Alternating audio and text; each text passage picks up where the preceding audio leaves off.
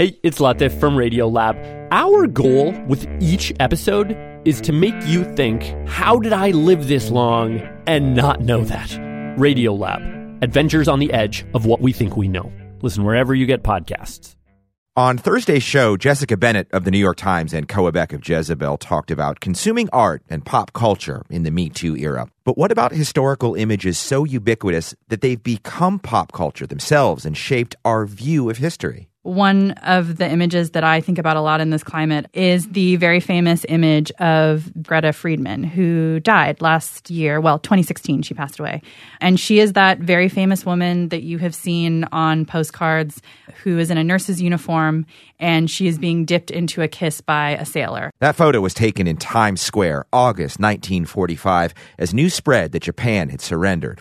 World War II was over. Celebration broke out in the streets, and a photographer captured that iconic moment.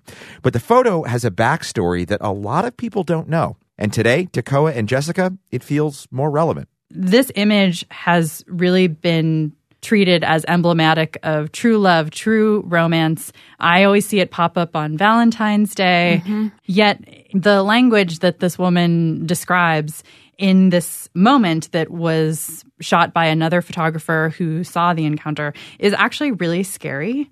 The language that she used to describe this before she died was, it wasn't my choice to be kissed. The guy just came over and grabbed. I did not see him approaching, and before I knew it, I was in this vice grip. You don't forget this guy grabbing you. That man was very strong. I wasn't kissing him. He was kissing me. This was discussed in this woman's obituary, yes, which came out a couple of years ago in the New York Times. That was the first that I had ever heard this backstory. This is also a woman who is of a very different generation, which I try and exercise a lot of empathy for, and that they were raised to think about assault and abuse in a really normalized way, and to constantly be aware that it would happen, that it was normal that it would happen to you, and that it should always be flattering. But her entire experience of that photograph is lost. And we have this photograph of this man dipping this woman over with both of his hands on her, and we have assigned it this romantic narrative. Yeah, the most romantic. The most romantic.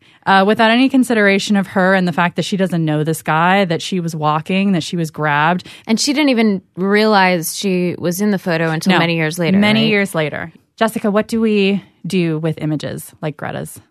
I do think to some extent, I bet that image is shown in history books. Mm-hmm. Like, I'm pretty sure it is.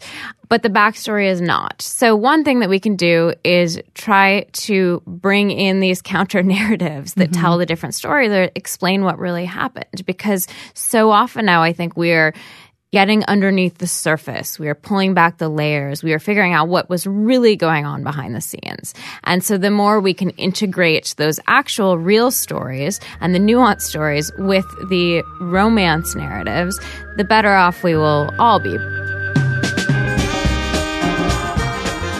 Jessica Bennett and Koa Beck on that iconic American image, the World War II sailor kissing the woman, Greta Friedman, in Times Square, who, by the way, was not a nurse. She was actually a dental assistant.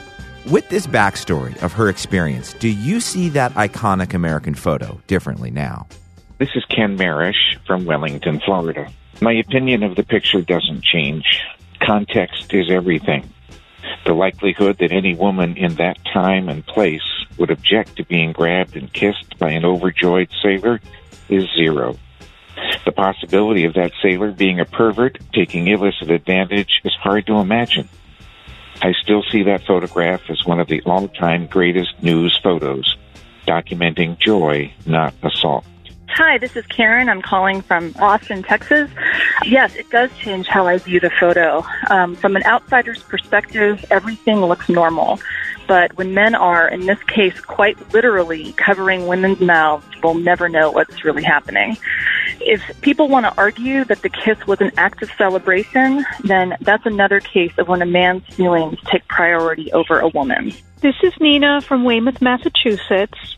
I think in times of extreme jubilation at such a momentous occasion as the end of a war, I think it's okay if a stranger were to grab a kiss from someone. And I also want to say that as far as Me Too goes, it's unwanted sexual advances, and a man doesn't know that it is unwanted unless he makes an advance and the woman says no. Weigh in by tweeting us at The Takeaway. Is there value in re-examining a piece of history in this way, or does it stand on its own? We want to hear from you. And to see the image, you can go to our website at thetakeaway.org.